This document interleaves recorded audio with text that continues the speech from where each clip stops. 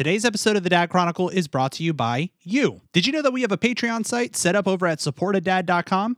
Well, if you didn't, you now know. The goal of the Dad Chronicle has always been to support parents from around the world by providing them resources and support to face the challenges of parenting.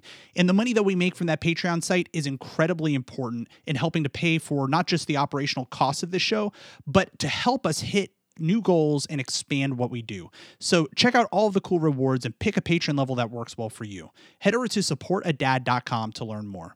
Again, that's supportadad.com.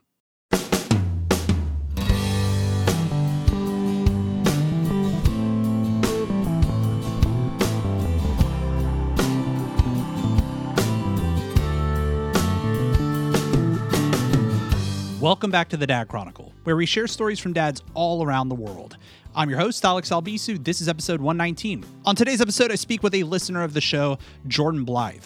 Jordan's story is one that focuses on open-mindedness and one that focuses on empathy and listening to understand the perspectives of others. And in a time like today, I feel like this is a really important conversation to have, and I think you guys are really going to like it. First, we commiserate about the challenges facing parents giving birth during COVID. I don't want to say it was a dark time because it was a bright, wonderful, incredible time, but the struggle of it is not something I would willingly go through again. We talk about how Dungeons and Dragons has helped him and his wife stay sane while quarantining at home with 2 kids under 3. And I can't overstate it. It has been one of the biggest things in this pandemic that has kept me functioning like an adult. And finally, we talk about how COVID and today's political climate has caused Jordan to reevaluate aspects of his faith and upbringing. This also leads into a discussion about how you engage with those who may disagree with you on very personal issues. That was a breaking point when, I had someone tell me that I'm not a Christian because I believe this. Here's my conversation with Jordan Blythe.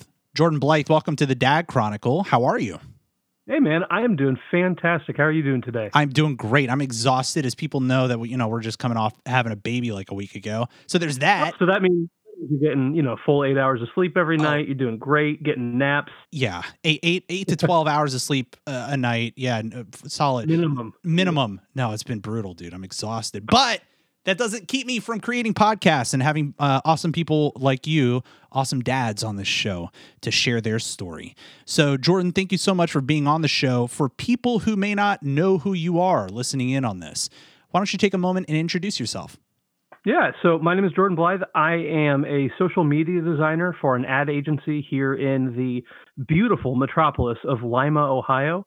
Lima, Ohio is a place where when people ask me where I'm from, I say I'm halfway between Dayton and Toledo, and that's basically where I leave it because no one knows where Lima is unless they have to. So I'm from Lima, and I grew up in Central Florida, and I've got 2 kids. I've got an awesome wife, and I'm a big nerd. So, that really kind of covers every base on a very broad scale. Well, I love it. And I think that we're going to bring up some really interesting discussions on today's conversation for sure.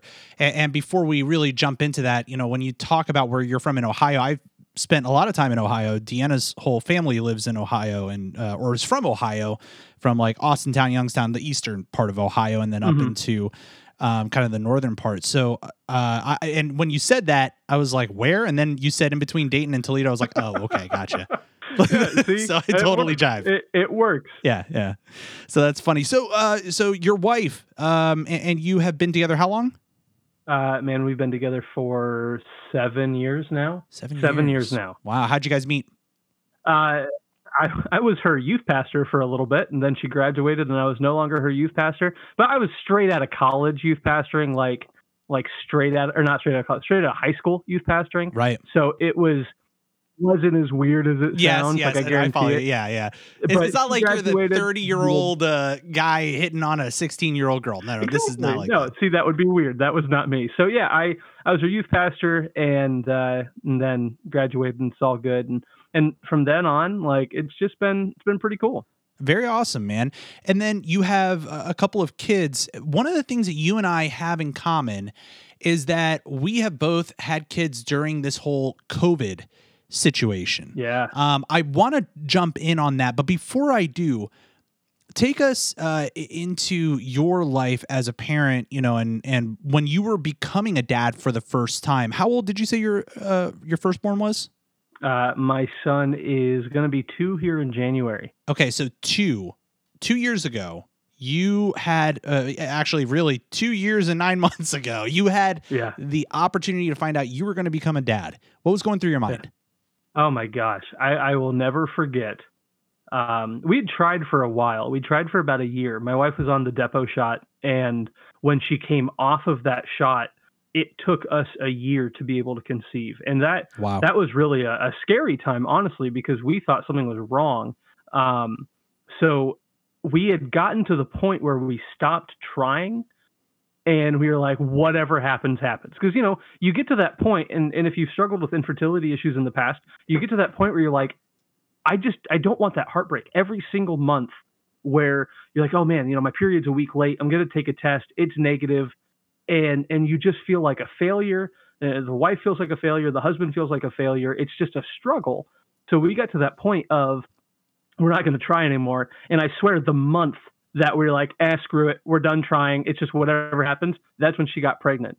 And I'll never forget, it was like I think a Saturday morning. I was laying in bed, and I was asleep, and she crawled into bed, and she whispered in my ear, and kind of scared me, but whispered in my ear. She was like, "You're going to be a dad." And I just I first didn't believe it, but lost my mind in excitement. That's so cool. Absolutely jazzed. You're really not the first person to come on the show and talk about how you stopped, quote unquote, trying, and then all of a sudden something happens. I think there's something to be said about the body kind of definitely releasing. The way that you can psych yourself out, and you can get so anxious, and you get, there has to be a psychological connection to it somehow, the way that your body handles stress and the way that your body handles, conception. There has to be a connection there. Yeah. Oh, there has to be, especially with how often that happens, where you're just like, right. We'll try again next year. Let's just kind of, whatever. And then all of a sudden, okay, we're pregnant. So congratulations. That's wonderful. I'm just going to point out that you have 2 kids. Under 3. That's a heck of a thing to go for. So congratulations on that. Yeah, that's right. That's right a lot now, of the tenacity. kids are 15 months apart. Wow. And it's tiring. Yeah, you've got 2 very different. I'll put it this way: 2 very different stages, but you're also dealing with similar stages in the way that they're kind of figuring things out right now. Because I look at somebody like Aria, my 3.5-year-old. She's pretty autonomous right now, which is a really cool place to be as a parent who just had a kid, because I'm like, here, go potty. And she goes potty, and it's cool. So I don't really have to worry about that. I can't imagine doing that with 2 kids. You know what I mean? Right. So congratulations on that, first of all. Thank you. And how old is your second? How many months? Evelyn is 7 months? 7 months. Yeah. 7 months. She was born in April. Okay. So you have a 7-month-old. So earlier this year, we're dealing with COVID really, really nailing us here in the States. We talked about on a couple of, actually it was the episode previous to this one, Deanna and I had this whole experience of having a baby during COVID time. One of the things that we really didn't lean into a whole lot of was how isolating it kind of is right now as compared to the first one. How did you guys tackle that as a couple this year? So it was tough. We obviously COVID here in the States happened. Ohio got locked down on March 14th, I think, if memory serves me correctly, or at least close to it. And prior to that, and I guarantee everyone else's story is the same. Like, oh, it's not going to be a big deal. It's going to be here for a week. It's going to be nothing at all. And then DeWine comes up and says, we're shutting Ohio down. We're going to, issue a stay-at-home order. We're going to do all this stuff. My work shuts down. We go working remotely exclusively. And then and kind of an aside, but my dad was a manager at Walt Disney World, and they shut down. And when Disney shut down, I was like, okay, this is a big deal, because Disney doesn't shut down. Disney shuts down for a day for I remember being at Walt Disney World when they shut down for the Twin Towers when they were attacked. I remember Hurricane Floyd when that came through and they shut down for a day. I remember, a few other times in history when I wasn't there that it was just, they ended up shutting down, but they don't shut down for an extended amount of time. So when they do, I was like, this is extremely serious. And I have an extremely pregnant wife that is, all of us were just a giant bundle of anxiety. So, we kind of tackled it with, I think everyone else was a similar way. We're going to do this 2 weeks to flatten the curve, and then the curve is going to be flattened, and then the world is going to be normal again. And then 2 weeks to flatten the curve ends up being a month to flatten the curve, which now is what we're rolling on, like 9 months to flatten the curve. But, crazy. We just kept saying, like, it's going to be better soon. That was kind of how we coped at first, because the stress of, my gosh, my wife is super pregnant and this is really scary was just too much to handle. So we just kept saying, almost lying to ourselves, like, it's just going to be better soon. And then it wasn't.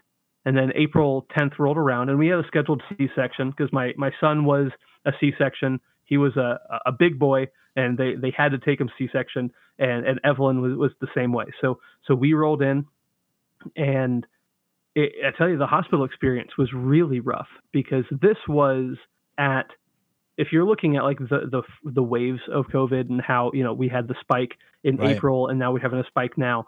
The spike in April was happening right when Evelyn was born for Ohio. Oh my God. And we had a shortage of PPE. We had hospitals on humongous lockdown. And I wasn't even allowed in the room when she was born. No way. Yeah, I had to stand, like, for my son when he was born. I'm a photographer, and I took tons of photos behind the curtain, in front of the curtain. I mean, I was probably annoying the junk out of these doctors, but that was just kind of how I coped with my stress becoming a first-time dad. I think I took like 500 photos during this 20-minute operation, but it was great. And with Evelyn, I have a handful of photos on my phone that I took from behind 2 levels of door, like 2 doors and several windows, of just me trying to get an angle, seeing when they pulled her out, making sure it was a girl, like trying to get those photos. And it sucked. And when they brought Erica, like when Evelyn was born, right after she was born, I didn't get to hold her. I didn't get to do anything. I had to go back into our bedroom or our hospital room and wait for them to bring her back. And that was like an hour and a half later, I think. So I had to sit there and just wait with my mask on, doing all of that stuff.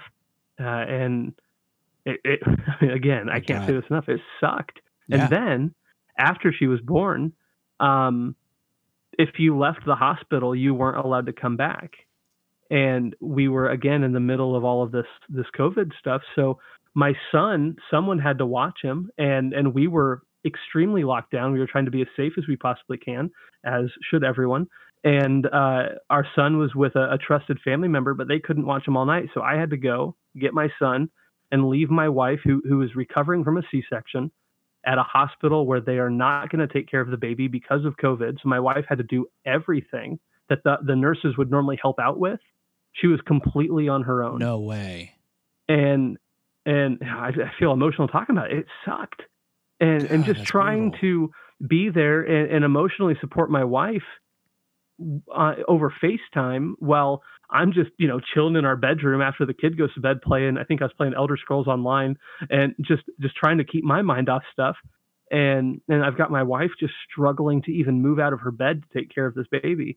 It was I don't want to say it was a dark time, because it was a bright, wonderful, incredible time, but the struggle of it is not something I would willingly go through again. That is, first of all, good on you for really making it through that and still being a great supportive husband, trying to find ways to FaceTime and be there in ways that you couldn't be there physically. You were trying to be there emotionally and spiritually with her. I think that's a really important thing to take into consideration here. I mean, and that might have, I don't know, were you not allowed in the room because it was a C-section, or if it was a natural birth, would you have been allowed in the room? Because I was allowed in the room, but we had Deanna's mother there with us as well when Aria was born. And people waiting out in the waiting room. Like, this was just me. It's just the dad. Were you even given that? I don't know if it was a natural birth, if I would have been allowed in. My wife is nodding her head. Yes, I would have been allowed in if it was a natural birth. The issue was the shortage of PPE, because when you go in for the C-section, they have you put the full gown on. They have all of the elements of PPE, and those were needed, and rightfully so. Like, I am not at all upset that it was necessary. I don't know how to phrase it. I'm not upset that they decided nurses who were literally saving lives were more important than a dad watching his second kid be born. Not upset about that at all. But it was just a disheartening time. But if it were a natural birth, I would have been allowed in the room when it happened. Wow. So when did you actually get to hold your daughter for the first time? It would have been probably an hour and a half, 2 hours later, when they rolled her in the room after being cleaned up and all of that stuff. Okay. So at least you got, okay. So it's not like a day later or anything. Like, you got to meet her right there. Okay, and I was thankful for that. And, and I was able to go into the hospital the next day on Saturday and be there for a few hours. But again, when we were in the beginning of the pandemic and everything was so much more confusing than it is now, and you didn't know, like, should I even leave my kid with a family member? Is my family member being safe? Like, all of these questions. I think I was only at the hospital on the second day for probably about 5 hours.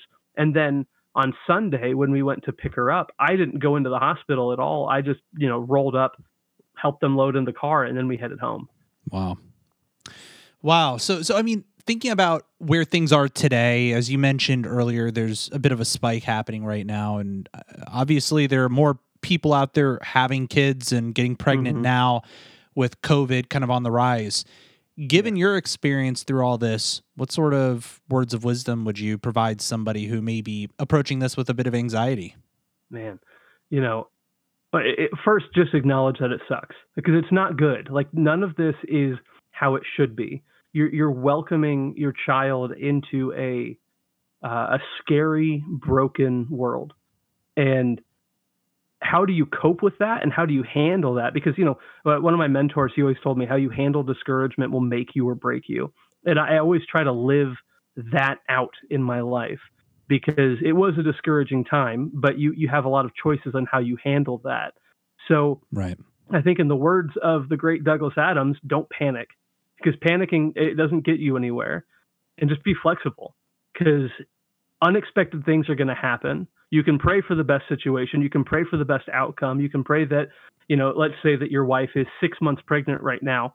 You can hope that 3 months from now, when they're going to give birth, things are a lot more calm. Hospital restrictions are a lot less, because a month ago, hospital restrictions were a lot less.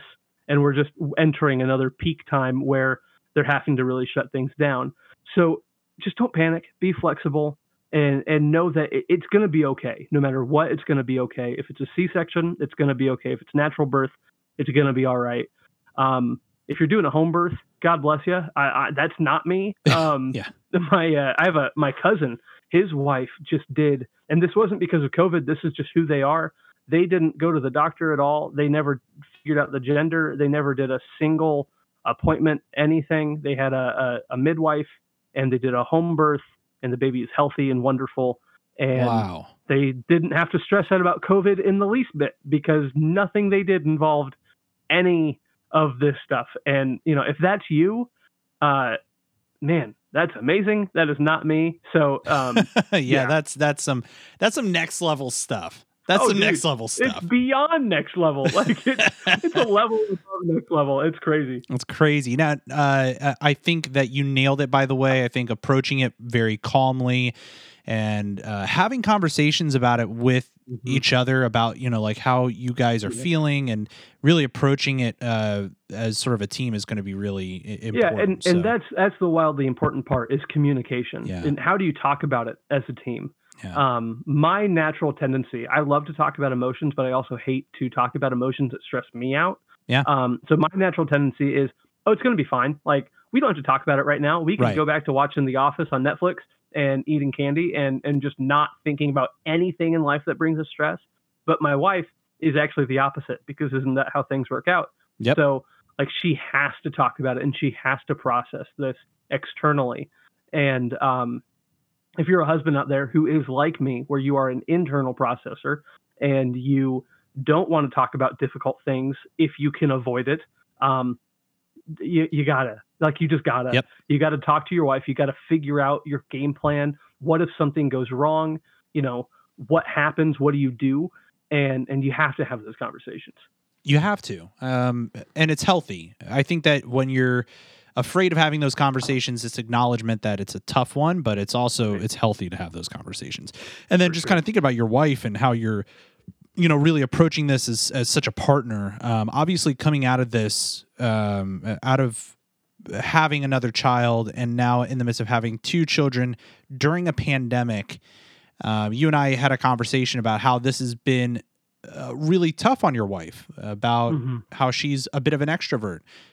Being stuck in the house with two toddlers is not a fun way to spend your day if you're an extrovert. So how are you and your wife coping with this? And what sort of suggestions would you bring to those out there who are listening to this that might be in a similar boat?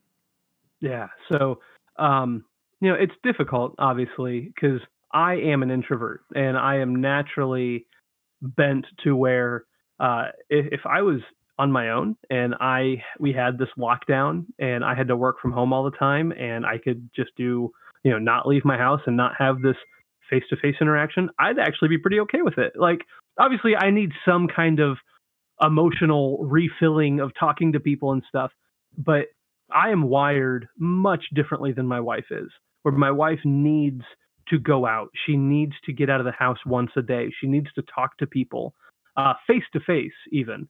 And all of those things are not, they're not good in a pandemic. Right. And this is completely unprecedented. No one has ever, since the 1900s, had to deal with a widespread virus that you can't leave your house because of. So we've had to really figure out creative ways to deal with it. So for her and me, the way that we've approached this is, it was several times a week. Now it's once a week or once every other week. When the kids go to bed, we play Dungeons and Dragons over Zoom with people. And it has been a lifesaver for me. I don't know if it's been as much of a lifesaver for my wife, but she's nodding her head. Yes, it has. But it's great because we can take this time and escape to a world that completely different than our own. None of the struggles that our world's having. The world we go to is going to be attacked by dragons, or there's an evil snow goddess that has cursed the land to be winter forever. Like, that's the issues we deal with there. And it's great. And we play with my dad and my siblings. We play with some other friends.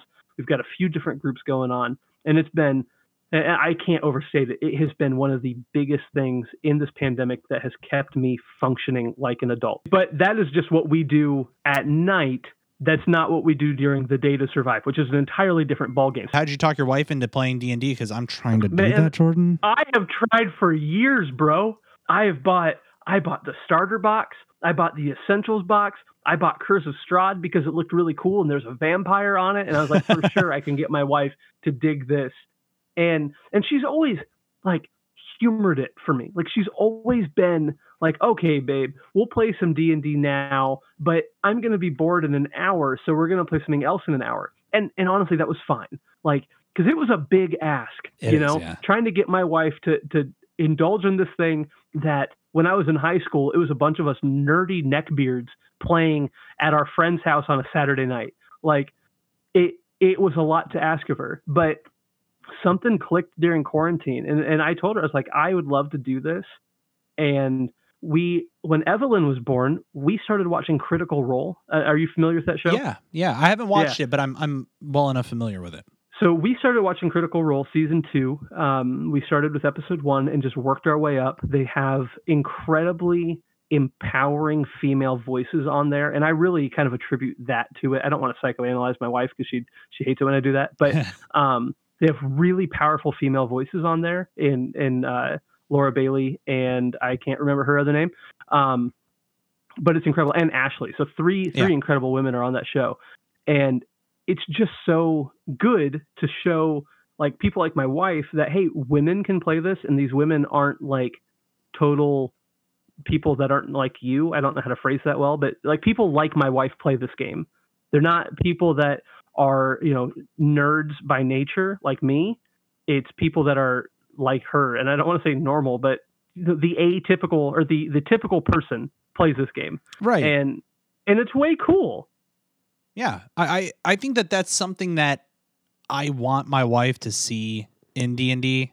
Deanna's going to listen to this and be like, oh, here we go again. But Deanna, you got to play it. It's great because it's bringing in so much imagination and other things. She doesn't think she's imaginative enough, but I think that she could totally do it. My wife says the same thing. And she's always struggled with like the role-playing aspect of it. Right. But then I remember one night we were playing this campaign. This town in the Forgotten Realms was taken over by kobolds because, they do that from time to time. And my character was a dragonborn, or her character was a dragonborn. She encountered this kobold, chopped off its head, and tied it to her belt. Damn, girl! And I was like, are you really doing this right now? Do you want a third kid right now? It was do you want great. to get pregnant? So because this is how we get pregnant. Not imaginative. That's hilarious. That's so great. That's great. Hey, by the way, off the wall question about D&D. So if you were to say, like, give your kids a class and perhaps, let's just keep it at a class. Mm-hmm. What do you think your son is, and what do you think your daughter is as far as D&D classes go? Man. So my daughter's a barbarian. I thought about this. So my daughter doesn't cry. She grunts. Like it's very angry grunts. And I like to think she's a barbarian and she's raging. Because that is just what she does. And every now and then she'll sit on the ground and she'll be totally normal. Everything will be fine. And then she'll just start kicking her legs and grunting. And it sounds cute, but guys, when she does it at like 3:00 in the morning and you're trying to sleep and she just starts grunting over the baby monitor, it's not cool. But she's a barbarian. She casts rage. That is what she does. Love it. My son, he's a difficult one because he's really weird. So I think he's a bard. Because he's out there, he will dance randomly when no one's asking, no music's playing, he just dances, runs around shrieking. I imagine he's singing in his own world. So yeah, he's a bard. See, that's Arya too. Arya actually genuinely loves to sing, and she loves to listen to people singing. So I would attribute her to being a bard, and plus she genuinely is like really concerned and caring about people, so she's got to be a healer, right? Like yeah, definitely. So she's like a bard cleric cross class. Love it. Yeah, and I think right now Jake, being a week old, what we say is that he likes to attack, because like if his blanket just kind of like touches his cheek a little bit, all of a sudden he'll just turn his head and you hear him go like his mouth is open and he's like trying to bite at it. So part of me thinks he'd be like, I don't know, a barbarian or something too. Yeah. So I think we're on the same path. Great. Aren't those newborn noises the best? Oh, they're hilarious, man. Oh, they're so good, and the faces they make, they're hilarious. They're cute. They're great. Dude, you're and I'm not an advocate for fleets on Twitter because they should not exist. But your fleets of your son, all the little videos you show, it has given us serious baby fever, and it is not fair. It's not right. It's not healthy. It's not good. Well, folks, you heard it here. If 9 months later Jordan has a baby, you can attribute that to me, okay? Yep. And the Dad Chronicle and everything that we do here.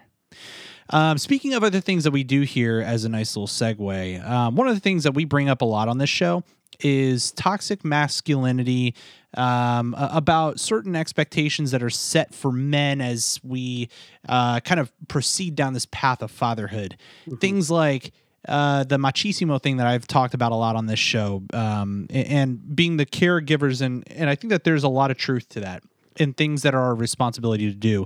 But I think there's a lot of unfair pressure that's put on men in our society here. And that's one of the things that I wanted to bring to this conversation, especially after you shared a little bit of information about your upbringing. Coming from an evangelical background, I think that there's a lot of expectations put on you as a man and as a father. Why don't you take some time to explain to the audience at home what that actually is and how that has been impacting you as a dad? Definitely. So my going way back, my grandfather and my grandmother, they had my grandpa worked, my grandma was a stay-at-home mom. That was her job. My grandma's last job was when she was like 20, and she worked at the school library to put my grandpa through college. Like that was her job. And that was kind of the setting the tone in our family. My grandma was always the one to do the fancy business parties and dinners, and my grandpa had a high up executive job at the chemical refinery here in town, and it was just this very traditional 1940s 1950s type family. And then fast forwarding, and obviously we're very, very strict evangelical Christians, very conservative evangelical Christians is how I was raised. Fast forwarding to I moved up to Ohio in 2010 from Florida, where my family lived, to work for a parachurch organization that my uncle started. So I lived very close to my aunt and uncle, and they had that very tight, the man worked, the woman cleaned, the man did the entertaining, the whatever. And after dinner, like all of the men would go to the living room, and all of the women, like the kids and all, just if you were a female, you would clean up dinner, you would wash dinner, and all of the men would just be having very, very typical man conversations.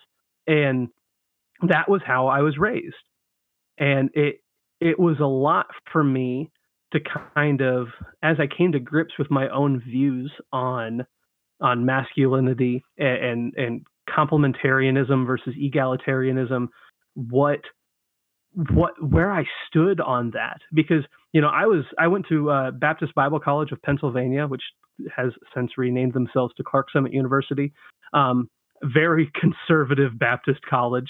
I was a youth minister for a while, since 2010 to just January of this year, off and on. I was a youth pastor, youth volunteer, doing a lot of work with the youth. And all of that in this evangelical circle, where they always told you, like, as a man, you were expected to be a warrior. You were expected to fight for your family. You're expected to provide for your family. All of the weight and the pressure of your family fell on your shoulders. And if you fail, they fail. If you succeed, they succeed. And your wife is like solely dependent upon you for provision, and some of that, I don't want to say it came true, because I hate the connotations around it. But my wife she's a stay-at-home mom, and my work is gracious enough to provide me a salary that is adequate for me to have my wife stay home and raise our kids, and it's awesome.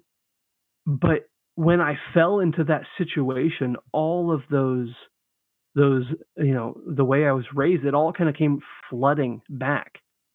And I put this pressure on myself of, I have to provide for her, and not just financially, because the financially part worked. Like, it was easy. Like, I have a paycheck. The paycheck is enough to pay my bills and her bills, I guess our bills. And it's fine. Like, I'm not stressed about that. But then you enter into this time of COVID where my wife can't go anywhere. The parks are shut down, or were shut down for quite some time in Ohio. Everywhere was shut down. So my wife was forced for months to stay in the house. And then, so you're dealing with, it's almost like seasonal affective disorder on steroids during quarantine, because you can't go anywhere, you can't do anything. So you have nothing to do but get depressed. And then you couple in postpartum depression on top of that. And you are fighting a battle that is insurmountable when, as a man, when you're like, her mental health and her mental well-being is solely on my shoulders, you're setting yourself up for a crippling defeat, because you can't handle that. And I had to come to grips with it and be like, geez, Jordan, like, why are you putting that pressure on yourself? Because that, one, that's not fair. Two, that's not healthy. Three, no one else in the world is putting this pressure on you but yourself, you know? Yeah. And what was that breaking point? Do you recognize what that breaking point was for you, and kind of where you were at that point? Yeah, there were a couple breaking points, I would say. You know, and I can't really think off the top of my head like what specific moment like broke me, but you hear of these stories, and I don't want to get too political or too controversial. I don't know how controversial it is to say, like, we really do believe in this virus. We believe in what the scientists are saying about the virus. And being raised in a very conservative evangelical community, like all of my friends are very tight evangelicals. Um, the church that I used to youth pastor at up until the beginning of this year, very tight evangelicals. And some of them have a predisposition to not trust things that are coming out of the government, cutting out of scientists, and so on. And we were fighting this battle of, one, our mental health, of, man, how do we do this? How do we, get out of the house and try to just live a little bit in a safe bubble of some kind? And then you're fighting with family that doesn't believe that the virus is real, doesn't believe that the things that the doctors are telling us to do, we should do. And even taking it a step further, where family is saying that doing this is a direct disobedience to God. And then they're questioning your faith because of what you believe with the virus and other political things that are going on. And that was a breaking point when, I had someone tell me that I'm not a Christian because I believe this. That broke me as a person with my degrees in counseling with a minor in theology. Like, I feel like I know the Bible better than a handful of people. And, you get to that point of, you're not this because you believe this, and because you're practicing this with a virus. And, you took your family out of church because you believe that the virus is spread over more, it's spread more effectively through singing. Well, then, you're disobeying God, so your family's going to suffer because of your decisions. And it's like, oh my gosh, like, this is absolute insanity. I'm just trying to stop my family from getting sick, and then stopping other people from getting sick by not hanging out with them. Like, I'm trying to do what I feel like is responsible. And then you have all of these people doubting that you're providing for your husband, not your husband, providing as a husband for your family spiritually. It's tough. It was tough. And it got me to a point of, what the heck am I doing? Like, why am I trying so hard? Why am I doing this? And it broke my wife down too, a lot. But we were able to have a lot of good conversations. We're part of a phenomenal group of believers, Christians on Facebook. That's like, we met them all on Reddit, and we all kind of migrated to Facebook once we realized that Reddit's not cool anymore. And like, even one of them officiated our wedding, like, really cool people. And they are a bit more eclectic than the average evangelical sphere. So, they were very encouraging to us. We found a good support group. But it was really rough. And that's not even touching on any of the postpartum stuff and handling all of that.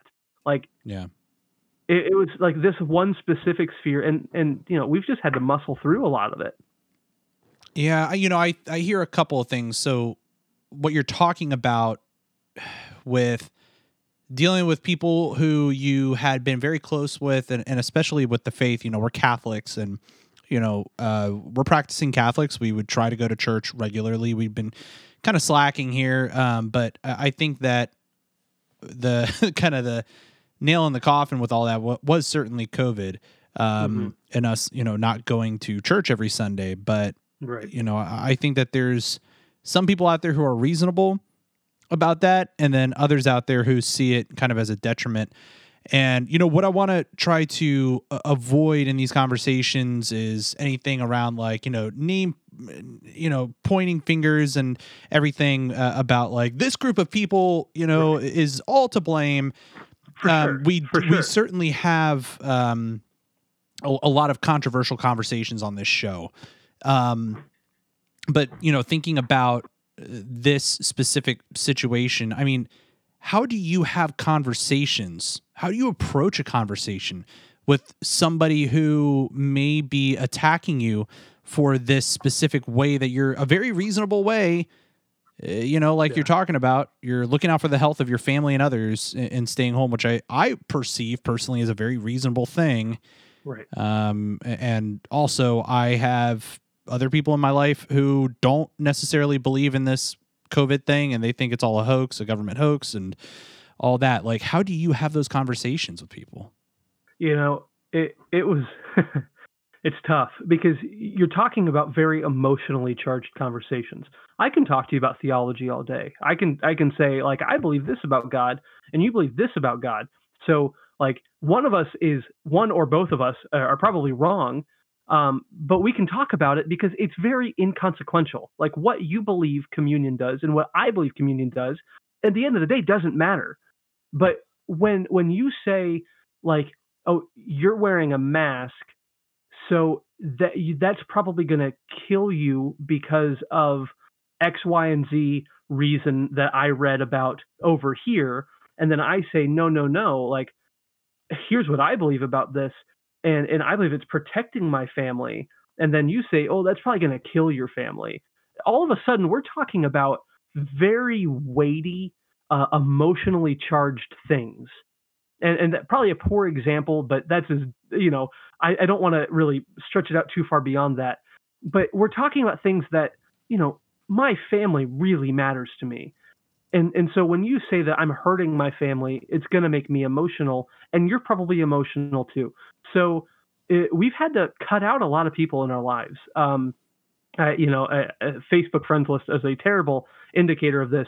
But during the pandemic, not really by my doing, a lot of people have cut me out because, like I said, my sphere very, very tight in one direction. So I've lost about 100 friends and acquaintances that I knew personally during this whole thing, between some of the civil rights things that are going on with the Black Lives Matter movement, and then the mask thing and the virus thing and the politics thing. It's, losing a lot of people.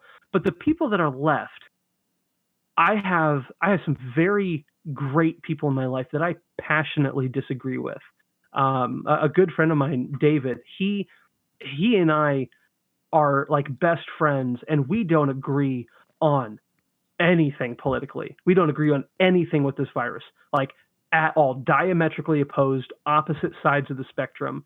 And we have the most wonderful conversations. He just texted me last night or 2 nights ago, and he said, man, I really appreciate you. Like, this is a guy that doesn't agree with me at all, and he's just reaching out randomly at like 10 p.m. on a Thursday night saying that he appreciates me. Yeah. Like, we have these relationships, and that's the thing. You can't forget the person behind the opinion. You can't forget the relationship that you have with these people, because what's happening in the world right now is very unprecedented. And I'm kind of lumping in the political crap with the virus crap, No, it's that's fair. The way that our opinions are being shaped and formed by outside influences are very interesting. And it can cause us to be really heated, really fired up, really fast. And when you look at it at face value, you're like, my gosh, this person is popping off on Twitter like nuts. And they're sharing all of these things. But then when you talk to them and you're like, hey man, like, what do you think about this? Like, let's just have a dialogue. It can be a lot different. Yep. But you have to find those people and you have to invest in them. John Maxwell has the theory, or the principle of change in the pocket, where every interaction with someone is a transactionary interaction, where you're either depositing into this relationship or you're withdrawing from the relationship. And you have to make sure that you are depositing enough into these relationships that when something gets tight, like when you have this very passionate disagreement on one side of something, you take out from that relationship, you take out from that account, there's still something there when you're done. You know what I mean? Is that too nebulous? No, it absolutely makes sense. And I think that you nailed it with the person behind the conversation you're having. I mean, ultimately what this comes down to is that, yeah, this is a very personal thing, but as long as we approach conversations with mutual respect in mind, right, and not immediately blasting each other based on somebody's post and what your preconceived notion is, that there's a consistent theme this year around prejudice, and so much prejudice in so many different ways, in some obvious ways, some not so obvious ways, right, where we as a society, as a country, being the United States, for people who listen to this internationally, this has been such an issue, and I wish more and more people were open to having very simple conversations. I shouldn't say simple, very making the conversations easier to have by having some mutual respect. Yeah. Just because you have a bad opinion doesn't mean you're a bad person. Yes. You can believe something completely off the wall, but you're still my brother. You're still my sister, and I still love you. You know? Yeah. And, I want to shift that conversation to family for a second. Thinking about your upbringing, obviously your dad comes to mind. Mm-hmm. And thinking about this show, obviously a lot of the ways that we parent as fathers is influenced by our own fathers. So talk to me about your dad and his influence on you becoming a father, as well as you becoming a father in this evangelical kind of upbringing. Yeah, so I guarantee my dad's listening because he is that kind of dad. So hi, Dad. He's a great dad. He's really, really a good dad. Gosh, I'm not gonna get emotional. I hate that about me. I cry, guys. I cry so easy. It's bad. But man, he's good, and he's always been there for me. My parents divorced, and my mom is awesome. I love my mom, but I lived with my dad. And I lived with him for most of my my adolescent, teen, child life, and he's always been really great. Like I think I'm kind of his clone, like the way that we talk, the things that we like. I think we have very, very few things that don't overlap on what we're interested in and what we're not interested in. I learned today that he thinks that the green apple Skittle is better than the lime Skittle, and I'm not okay with that. No, but besides that, like he's wrong. Thank you, but besides that, he's a great guy, and like we agree on most everything. And my parenting style is really derived from what he was like when I was a kid. He always included me in things. He always talked to me like I was an adult. He treated me with respect. He treated my decisions with respect. I was very thankful that he was never pushy on, you need to have this career because this career makes money. He let me flounder as a youth ministry intern, and then a youth ministry major in college, and then a theology major in college, and now finally landing on a counseling major in college, and then graduating and not using that freaking degree at all because it was a waste of money. And I'm a graphic designer now. He supported me through all of it. And, he had very similar struggles to me. He has ADD. I have ADD. He struggled in college. I struggled in college. Not academically, but just, again, going back to the ADD, I just didn't like it. Like I didn't care until all of a sudden I started to see the bills that were racking up for my failed classes. And then I graduated with a 3.2 because all of a sudden when I saw the financial investment, I cared. But, him and I are so similar in everything that I can't think of parts of my parenting style that aren't like what he did. Yeah. When you're thinking about some of the expectations set to you as a father, and especially around some of the evangelical upbringing, and I totally jive with some of this conversation, having grown up in a very similar sort of relationship that you're having with your dad, and one with my dad too. Mm-hmm. I wonder, I mean, when you have these conversations with somebody like me talking about, hey, this is, the expectation that we hold men, and perhaps it's a little bit unfair to hold that expectation there. Perhaps we should be approaching things more empathetic, more compassionate. Did he instill a lot of that in you, or where did that come from? He did. So my dad has his degree is in social work, and he's very built for that kind of thing. He just through and through, like, mental health has always been a focus of his, and it's always been a focus of mine. And he is wired just like me, where he could be a stay-at-home dad in a freaking second. I don't know if I mentioned it earlier. I would totally be a stay-at-home dad if I could. If the roles could be reversed and my wife could be the one bringing home the bacon, and I was here just taking care of the kids, taking care of the house, I'd love it. And my dad has always said that he would love that.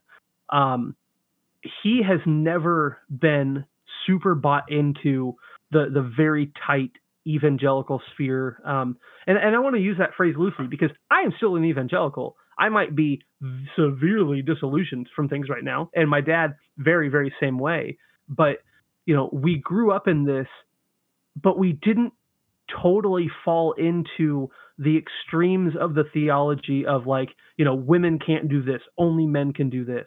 And my dad was never bought into that, and he never pressured me to believe that either. I think the biggest thing that my dad pressured me to be was a Star Wars fan, and I've caught that hook, line, and sinker. Like, that is who I am. And I think if I wasn't a Star Wars fan, my dad would probably have disowned me a very long time ago. But besides that, on things that actually matter, not saying that Star Wars doesn't matter, but he's never pressured me any way or another.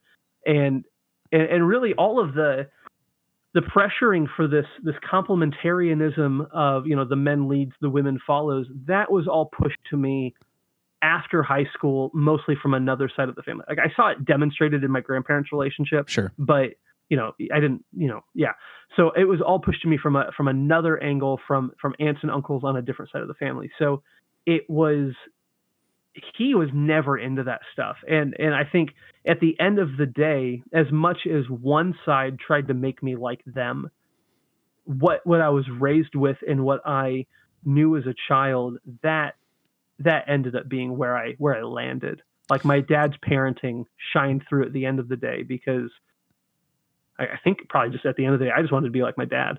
So. Yeah, that's beautiful. I think that's awesome, and kudos to Mr. Blythe out there for doing an awesome job raising a great dad and a great son. I think that's a wonderful answer, and I think that it ultimately comes down to, you have to form your own opinions. I think that certainly our faith, and I can say this too, just being somebody who follows a faith, and I think our faith shapes a lot of who we are, and I think that's mostly what God intends, is for us to take that and create our own vision of what we should, of how we should conduct our life based on, his scripture and other things. Yeah. So I definitely believe that. So we got to make it our own, right? Don't follow blindly. And that's the thing, like, so many people right now, and I think that's one of the struggles that we're seeing in the world, is people aren't thinking for themselves. They're not trying to push through barriers of whatever it might be, or challenge kind themselves, of falling in line. Yeah, like challenge your thought, challenge their thought. Exactly. And that was, when I was the youth pastor, that was one of the things I always tried to instill in my kids is wrestle with it, no matter what it is. Wrestle with it. If it comes out true in the end, then that's good, and follow it. But if you wrestle with your faith, if you wrestle with a belief, if you wrestle with a political ideology, if you wrestle with whatever it is, like, that's a healthy behavior. Just believing it because your parents told you to, or because your friends told you to, or because a website that you see linked from Facebook tells you to, that's not healthy. Yep. Challenge what you believe and see what comes out of it. Yeah, I think that's a great, it's funny. I always like to end the show with, like, words of wisdom. That is like such quality words of wisdom for this conversation, but I will ask the question of you, Jordan. I mean, like, is there and even if you were to think about a Jordan, a little over 2 years ago who's about to become a dad, like any other thoughts or words of wisdom that you'd provide? Really, the biggest one: stop reading parenting books, stop reading parenting blogs. Don't stop listening to parenting podcasts. Yes. But don't listen to anyone who tells you exactly how things are going to be as a parent, because they are so full of crap. Like, they have no idea what your kid's going to be like. Right. I've got a lot of coworkers, my office, very young office. A lot of them are having kids. We've got a couple of them having quarantine babies. All of us have very different children, very, very different. My kid, it took Eli not long at all to walk, but he's not talking as much as I'd like him to. And I'm like, man, that kind of freaks me out. But then I talked to another parent at my work, and she's like, my kid says all kinds of things, but she didn't start walking until she was like 15, 16 months. Right. And I'm like, okay, like, I get it. Like, every kid is so different. So don't put unnecessary pressure on yourself to try to figure it out before you even have the kid. And then don't put pressure on yourself to figure it out after you have the kid. Just take it day by day. Yeah. No, totally. Well, Jordan, this has been such a great conversation. I appreciate you bringing so much wisdom and really good vibes to the conversation. So first of all, thank you for that. Oh, it's my pleasure, man. Thank you for having me on. Yeah, of course. And if anybody wants to follow you on social media, what's the best way for them to do that? Yeah, Twitter. If you want to see just some political centrist nonsense with some theology sprinkled in and a bit of mental health sprinkled in, follow me at Jordan M. Blythe on Twitter. You probably, you might like it. I don't know. I get a lot more passionate on Twitter because my boss doesn't follow me on Twitter. So, it's kind of my place to talk politics. I love politics. I'm a huge politics nerd. And then I talk theology because I'm a huge theology nerd and some nerd stuff too. So follow me on there. Right on. All right. Well, Jordan, thank you again so much for bringing a great conversation to the show today. Again, our guest has been Jordan Blythe. Thanks again. My pleasure, man. See ya. Big thanks again to Jordan for sharing his story on the Dad Chronicle. I hope you really learned something about it. And I know that there's a lot of animosity and a lot of strife in our country right now between a lot of divisive issues. But I think that one thing that we all need to think more about is how we approach things with a little bit more understanding and compassion and not taking everything at face value. And that's really hard. That's really easy to say up front, but the actual action of it, putting your pride aside, is really hard. So I would challenge this audience to think a little bit about the conversation that Jordan and I had. And if you'd like to chime in on the conversation, I would encourage you to do so. You can email the Dad Chronicle podcast at gmail.com. And as a reminder, if you'd like to support what we do here at the Dad Chronicle, you can do so by heading over to supportadad.com. While you're there, check out the different levels that would work well for you. Even $1 a month helps tremendously to pay for not just the operational costs of the show, but to allow us to hit brand new goals and expand this show into some new and exciting things. So check out all the details over at supportadad.com. And remember, be good to yourself and be good to others. See you next time. If you like this show, check out more great content at incastmedianetwork.com.